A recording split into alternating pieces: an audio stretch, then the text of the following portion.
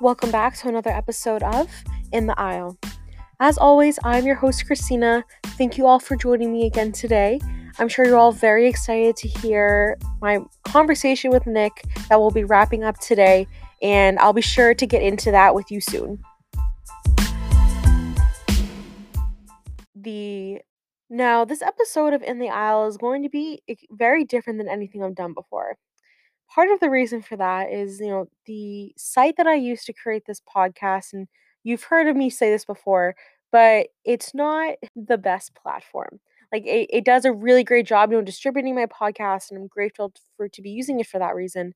But in terms of editing audio, it really ends up messing up what I'm doing. So I had the tragic accident of, everything I had made for the analysis was completely screwed up to the point where it was pretty much unusable. And I didn't want to stop plan that I had to get Nick's interview out. I want to make sure you could hear what he had to say. I didn't want to put that on hold because honestly, it would take me a few days to make up for everything that happened with this audio. So I'm making the executive decision to just go through this episode with the interview in place. And I was going back and forth on this, everybody. I can't even tell you how hard of a decision this was to make for me to be able to, skip the analysis because that's truly the part I love the most about doing these. But like I said, with as much work I had to do, and I wanted to make sure I got this out today so you could hear what Nick had to say about DC statehood and our conversation there, I just thought that this was ultimately the best move to make. The good news is, though, I have found an alternative to record my podcast on now. So hopefully, audio issues are not going to be a thing that's going to keep happening in the future with this podcast. And I'm really keeping my fingers crossed that it's going to work. I've tested it out a little bit, it sounds really good. So I think moving forward, that's what I'm going to use.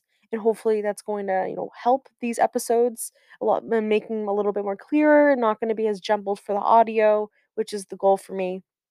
But yeah, I'm really bummed that it didn't work out, but like I said, I wanted to make sure that Nick's information got out today so you all could take a chance of listening to that. The one thing I will say about this that kind of makes me feel a little bit better about the analysis not being in here and kind of helped me make the executive decision on this is just the title of the episode. It says same old, same old. Part of the reason why I picked that, and I was going to, mention in this episode anyway, and I probably should have put it in part one, but that's okay. A lot of the things that we saw this week, it was basically like different headlines, but the same story. Like with student loan stuff, I mean, that really, not a lot has changed with that. It's just a matter of, will he or won't he when it comes to Biden and signing an executive order. And of course, with Representative Gates, I mean, we've seen scandal in the past with politicians, even this year with allegations and things of that nature. And it just seems like the same thing's happening with that as well. And that's what I put in the analysis, kind of expressing my frustrations in terms of that. And even too with stuff that I talked about with Arkansas and Virginia and their legislation. Like it's like kind of like one step forward, two steps back, where, we make progress in this country and then something else happens where it becomes sort of like a backslide. So it's kind of the same old, same old. Just again, different headlines, but the same story. And it's stuff that we've talked about before in this podcast. So like I said, I felt a little bit better not having the analysis in this episode. This is the only time this is going to happen unless another, hopefully fingers crossed everybody, not another extenuating circumstance is going to pop up. But again, it's growing pains with this podcast. For somebody who's never edited audio before, then this has been a huge hurdle I've had to overcome. And I think I found a solution that's going to work better for everybody here. So thank you so much for understanding. I really appreciate it. And if you want to hear more about the situations too, especially when it comes to Arkansas and Virginia, with their the transphobic and trans friendly legislation that was passed this week, like, please feel free to shoot me a DM at In the Aisle Podcast on Instagram. I'd be happy to go over it with you. And I'm honestly, like I said, kind of bummed I can't have it in this episode, but you know what? We're going to have a fresh start next week. Hopefully, the new software I'll be using will be way better, and the episodes are going to, I think, be way better as well with using that.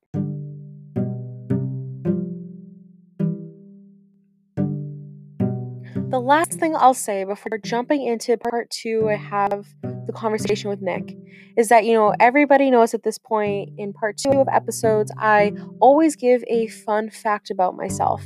And, as a pick me up and something that make me, still excited about making these podcasts, especially after all the technical difficulties I ran into this week, I decided I would, do this again and, have something be kind of normal than what I usually do in part two.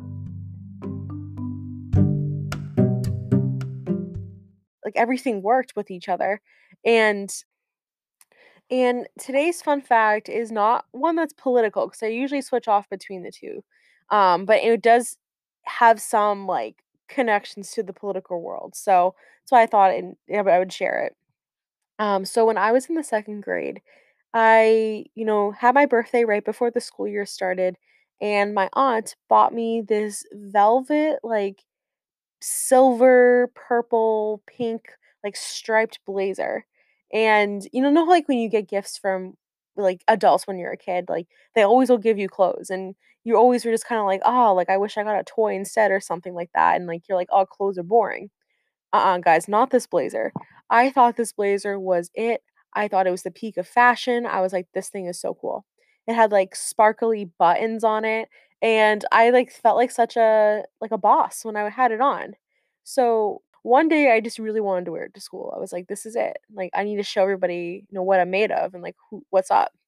And my mom, I remember her trying to convince me, be like, "Sweetie, like, this is kind of more of like a holiday thing. Like, are you sure you want to wear it to school?"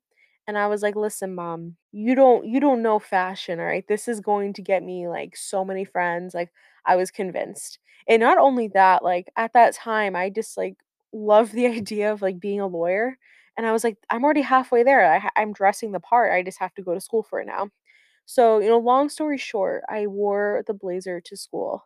And it definitely, was a conversation piece. It was definitely a conversation starter.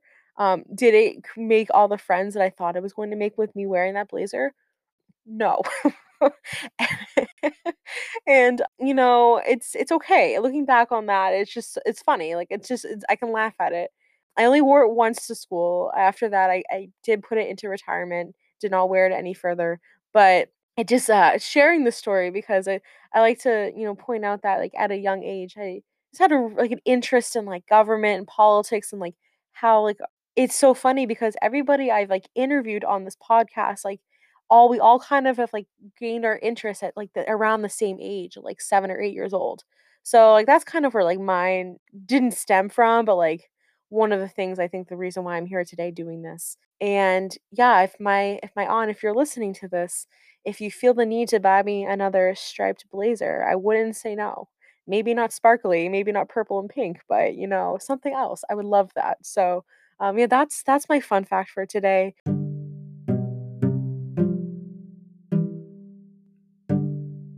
Now that that's out of the way and you're knowing an irrelevant fact about me, let's get into the conversation that I had with Nick, of course, talking about DC statehood and what it's like for him to be living in the city at this moment in time.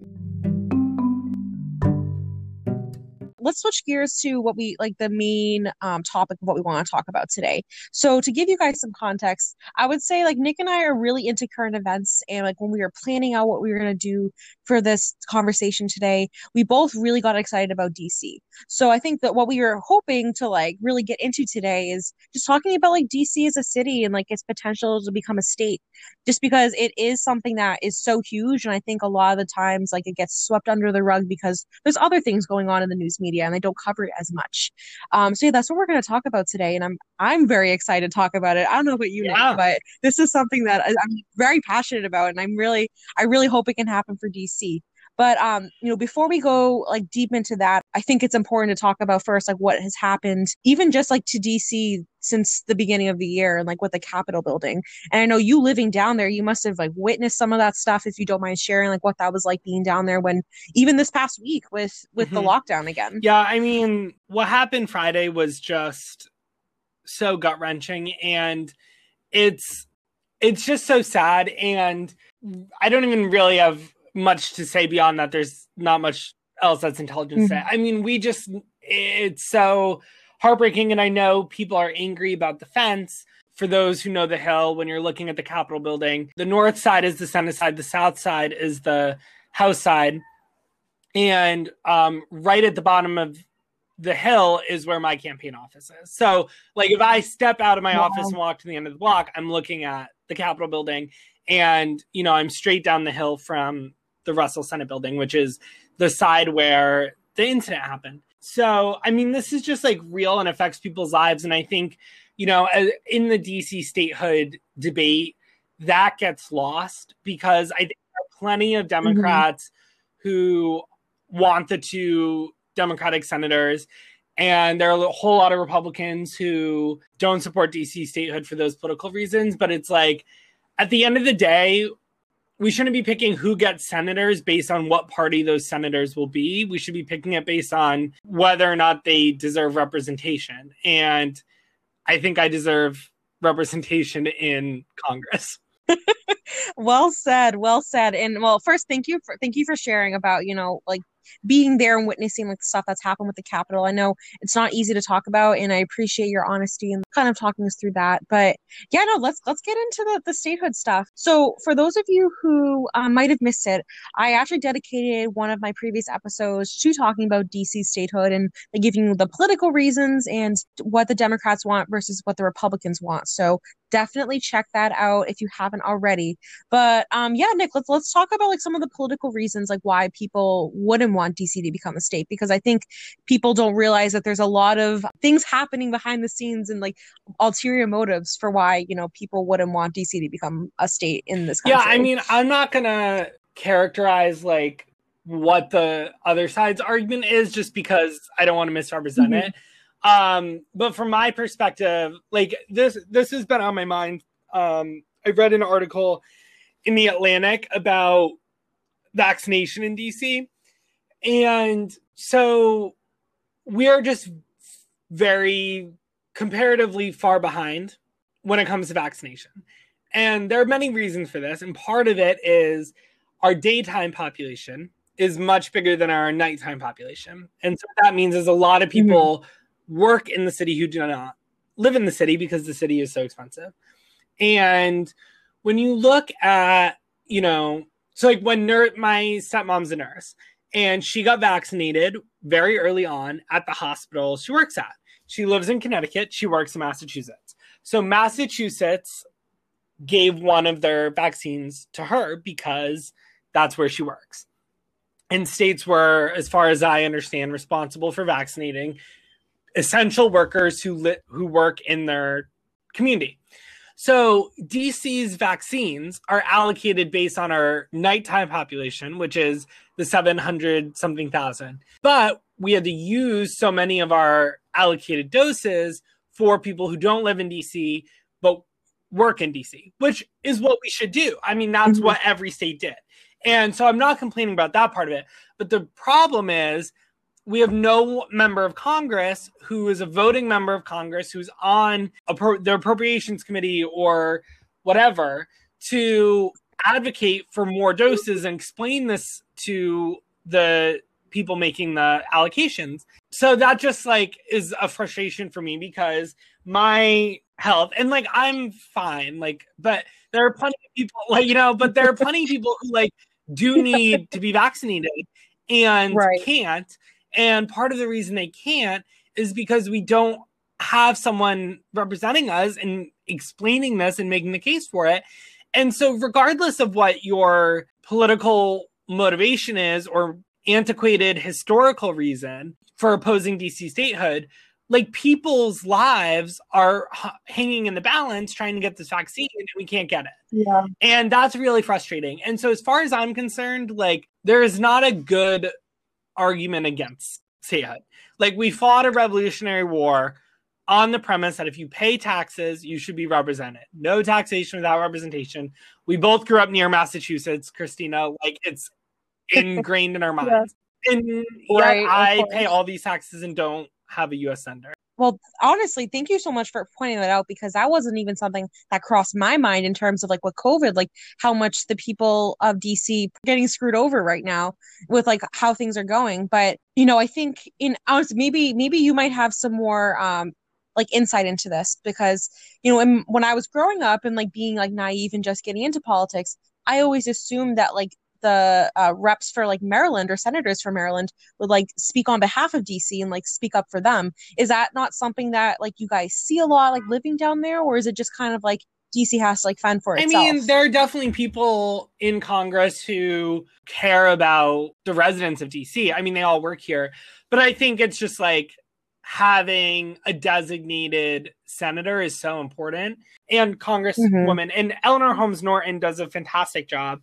But she doesn't have a vote at the end of the day on final passage of legislation. So that only gets you so far. And I know you're not making this argument, but if someone were to make the argument like, oh, Maryland senators can just represent DC, one, there's no way for DC to hold them accountable because we don't vote for Maryland senators. And two, like Rhode Island is a small state, but no one's like, oh, Connecticut senators can just speak for Rhode Island, you know? Very true. And yeah, it brings up the point too, you know, like with the 700,000 people that you're talking about, like that's more than like populations of like Vermont, for example, or Wyoming. like people don't realize how many people actually do live in DC, not even mentioning, like you said, people who work in DC and like use and commute there. So it is truly a big deal.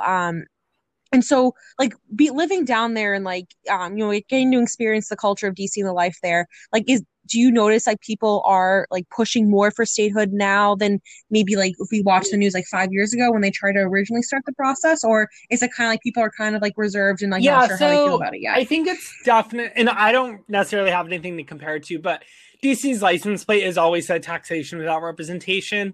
So there's always kind of been a, you know, something there. But I will say, like, as COVID happened, I went on many walks. And on those walks, I increasingly saw more yard signs for DC statehood. So I don't, you know, anyone working in politics would be mad at me for saying yard signs are an indicator of how people feel. But I think on local issues, they do say something. And, you know, I have seen a lot more of them recently. And I think, too, the insurrection, which was probably the worst day of my life, at least that I can remember in a long time. Like, I was sitting here in my apartment, and I'm not very far from the Capitol. I'm about a 12-minute walk, and hearing sirens after sirens after sirens. And to think that, like, the other thing, too, is, like, Capitol Hill refers both to the physical hill on which the Capitol building sits, but it's also a neighborhood. There are people who live within 2 blocks of the Capitol building, and their safety was unknown. The fact that our mayor, because she's a mayor and not a governor, was unable to activate our National Guard as quickly as a governor could have is frightening. And again, that is, you know, you can make whatever antiquated historical thing from the Federalist Papers you find, and that's fine. But I don't think Alexander Hamilton anticipated an armed insurrection at the Capitol building in a city of 700 something thousand people. You know, like, I just, that's not relevant to me. Like, we live, sometimes I think, and this isn't necessarily restricted to a particular ideology or party, but we're too quick to jump on the philosophical, and it's like, this actually has an impact on people's lives. Right. And, you know, just to jump in quickly, there's so many points there you said that I'm literally like snapping to myself. Like, I think they were so wonderful what you just said. And I'm just going to point out a few of those. So, you know, the first thing is, like, you're so right, Nick. Like, people love to cite things that, like, when this country first began, like things that happened a long time ago that worked for the time then, and they want to like bring it into the now. And a lot of the times it just doesn't mix. Like, we've changed in the 200 and something years that we've been a country. So, like, quoting, like you said, a Federalist paper is like almost offensive, because you're like, how can that be translated to what is going on today? And like you said, I don't think any founding father could have predicted that something like that would have happened, with not even like outsiders, like people, like citizens of this country doing that, you know, and trying to storm the Capitol building. Sorry, I'm not saying that documents don't have a place in our discourse. Of course they do. But I just don't think, if that is all you are hiding behind, then I would like you to consider, like, the real life experiences of people who live in the city. That's all. Right. Yeah, exactly. And I think it really boils down to sometimes that like where we are today, like as a society, I think we're so overwhelmed with all the information we're receiving that sometimes we just tune it out. So like if it doesn't happen to us personally, like we don't focus on it. And I think that's what comes down to the DC statehood a lot. Like it's not something people think about because, you know, they're not living in DC, like they're not experiencing life there and they do have representation. I think they take that for granted and don't realize what it's like to not have your voice be heard within the government. And the other piece of this that I wanted to point out is like I said in my previous episode, talked about like the big reasons why DC should become a state. But there's so many little things too that like come with it as well that like you know Nick was pointing out with the vaccines. There's so many things that I think that we don't think about that like DC would benefit from if it were to become a state. And just because they're not big reasons doesn't mean that they're not important. I know some people think it's weird to add another state to this country, but I think when you really sit down and look at all the facts, it's at that point you're like, well, why isn't DC a state? Like it should definitely be one. Yeah, so yeah, again, like thank you for highlighting all of that. So the next question I would have for you is, what do you see the likelihood of this happening? Like, do you think this is something we can achieve anytime soon, or do you think we're gonna have to put the work in to see DC I don't become think there are state? 60 votes in the Senate, so that is what I'll say about the chances of it happening. Yeah, I know. I know. I have to agree with you there. I think we're definitely closer than we were before. Like, I think this is an issue that not just for DC, like U.S. territories in general, like Puerto Rico, for example, like they've also pushed for statehood in the past, and a lot of the times it'll surface and then it'll unfortunately like disappear if there's not enough support. But I do notice, I don't know if you've seen this as well, Nick, that there are some politicians who now are considering it who do have that power to add them to become a state who like weren't originally, you know, Yeah, I think it's for it in the definitely first place. gained some momentum, and that's a good thing, and I'm excited about it. The way things are now, I don't think there are 60 votes. And right now, that is the threshold you need to pass it. So, Right. I know everyone here on In the Isle is very familiar with that 60 number because I think when I talk about legislation, I always talk about how it can get through the House, but then it has to always stop at the Senate because of that 60 that we can't seem to achieve. But yeah, no, that's such a great point. I mean, do you think that this is something that like down the line we could see? Like, I'm just curious about your predictions of like when you could potentially think that yeah, we I could see mean, this happen. I don't know when or anything like that, but I think it will happen, and I think it will happen in my lifetime.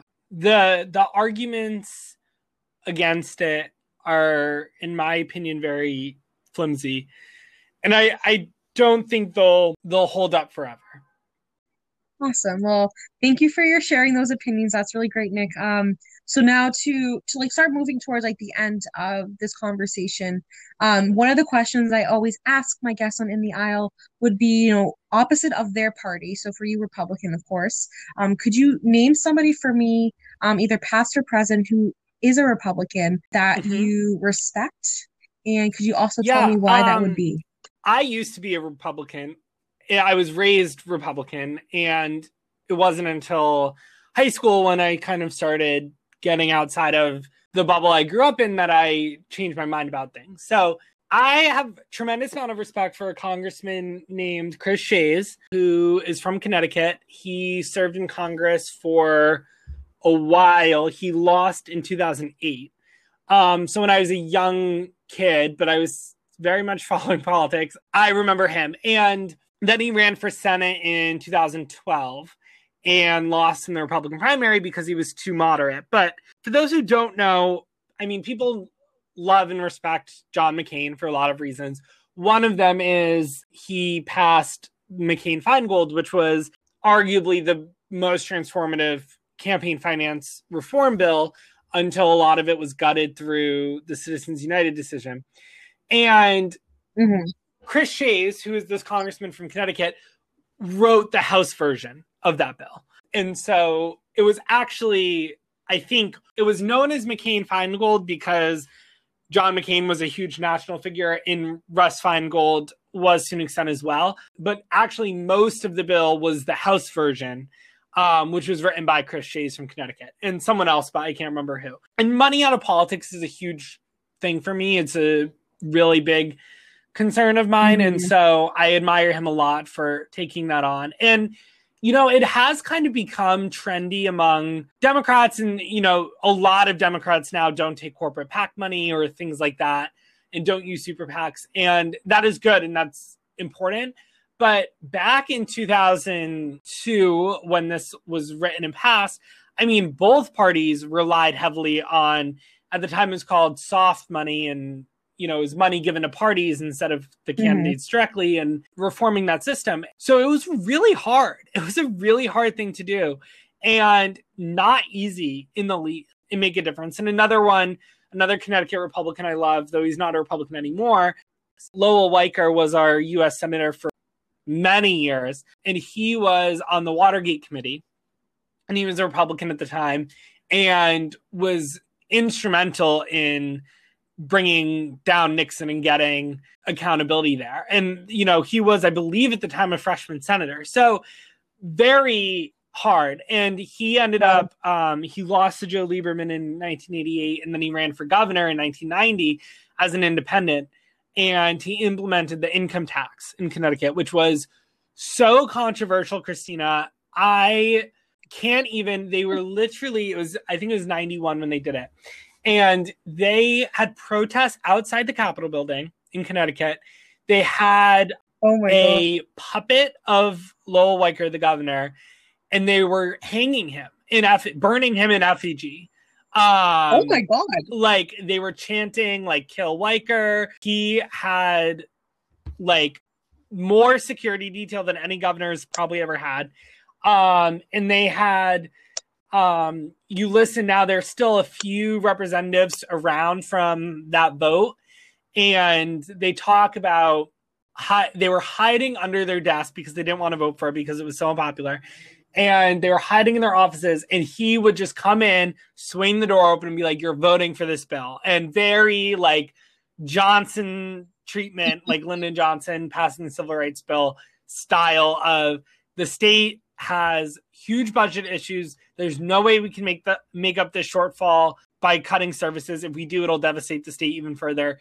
We have to pass an income tax. And he was actually awarded the John F. Kennedy Profile and Courage Award for that. So New England Republicans are my type of Republicans in general. And unfortunately, Chris Shays, while he's still a Republican, is not currently in office. And Lowell Weicker left the Republican Party to run for governor as an independent. So I don't know if they count. No, they absolutely do, for sure. And you're so right, the New England Republicans hit different. They really do. And it's just, that's really great that you pick not only one, but two that you respect and can give some backstory there. So thank you for that. The last question I'll ask you, which is something that you actually touched upon in the beginning a little bit, but I just want to bring it full circle. In terms of somebody like in our like age group who's looking to get involved in government, if you can just reiterate again why you would recommend local government and like how you can get involved in that, and especially if you want to try to make a change if you're unhappy with how things are going. I definitely think you need, everyone wants the most well-rounded resume possible. And I think there's so much to learn from working on a massive campaign like the Biden campaign or a national campaign like that. But one of the reasons I really emphasize local politics is, one, you literally see the difference being made in people's lives. And right now it's very cool because we have majorities in Congress and we have a Democratic president. And so we're able to pass big bills like the American Rescue Plan and hopefully the infrastructure bill. But for a while there, things happened only at the local level because the federal government was very slow. And that is really where I think a lot of the day-to-day difference in people's lives can get made. And one example I'll give you is happening right now in Connecticut. And this is a reforming of statewide zoning laws. And zoning is, for those who don't know, like what kind of buildings you can build where.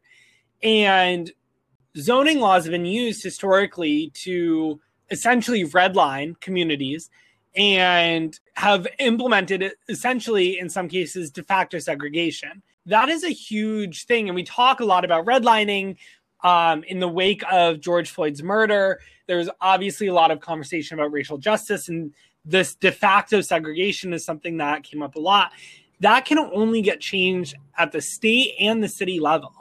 And that, that is a very tangible, social justice issue. It's being decided right now in the Connecticut legislature, not here in DC. So, and in legislatures across the country, not just Connecticut. So I think there are a lot of issues that just require statewide responses and local responses.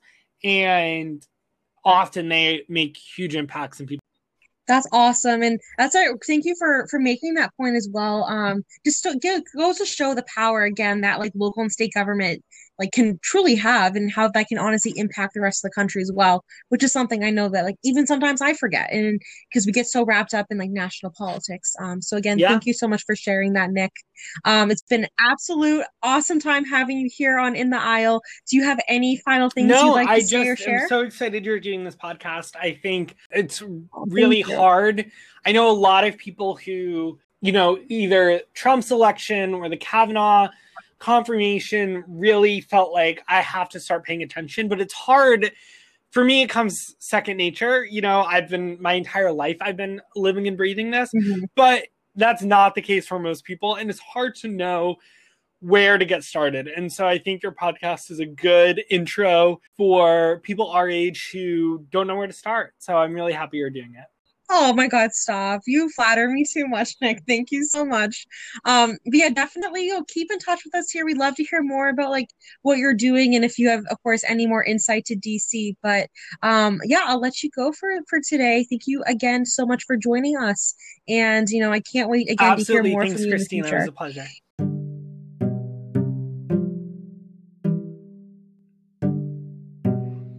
I hope you all enjoyed the conversation Nick and I had today. It was so fun like catching up with him and like talking about this.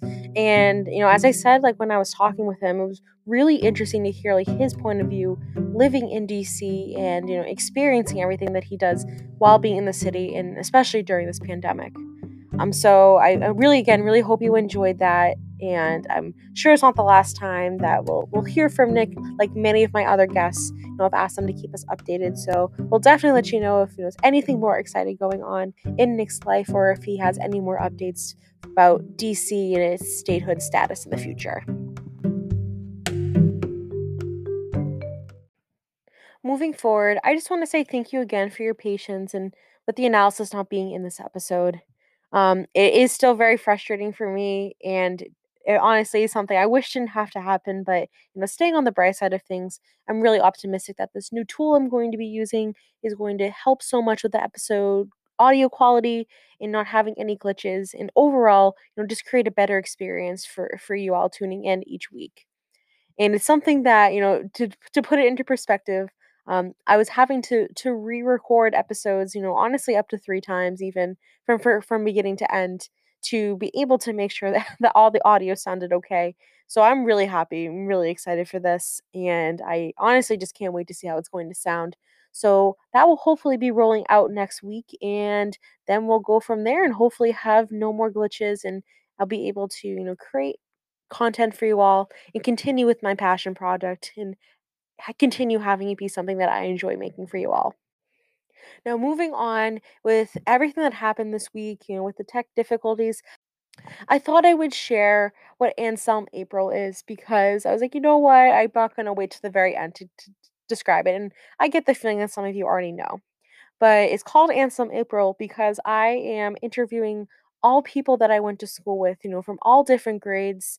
And it was something that honestly I didn't plan out initially. It just kind of worked out that everyone who I reached out to this month and the people who got back to me were all from St. A's, which is so fun.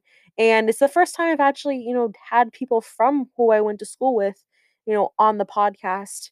And it's really funny because, if you know me, like the people I have in my circle, like all the political connections, are all from St. A's. And I just think it was funny, like looking back, that it took me months into this podcast to start interviewing St. A's people. So that's what you can expect this month. And the other extra surprise that I have that I'll share for you is that I have a bonus interview this month, which I'm so excited about. It's the first time I'm choosing to do 3, and I find that you all really enjoy the interviews. You get so much out of them, and like listening to people, talk about their experiences. So I want to try to do that a little bit more. It's definitely not going to be every single month because coordinating interviews is a lot of work, and I don't want to sacrifice the quality of the interviews just so that there's one every episode.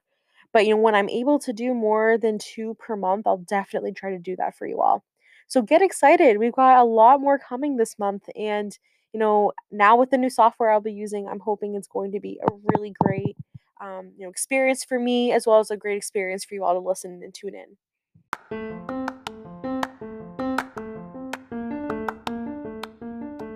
With that being said, we will officially wrap things up for today. As always, I am your host, Christina. It's been an absolute pleasure making this podcast for you all, and I can't wait for you to join me next week in the aisle. Take care, everybody. Have a good week.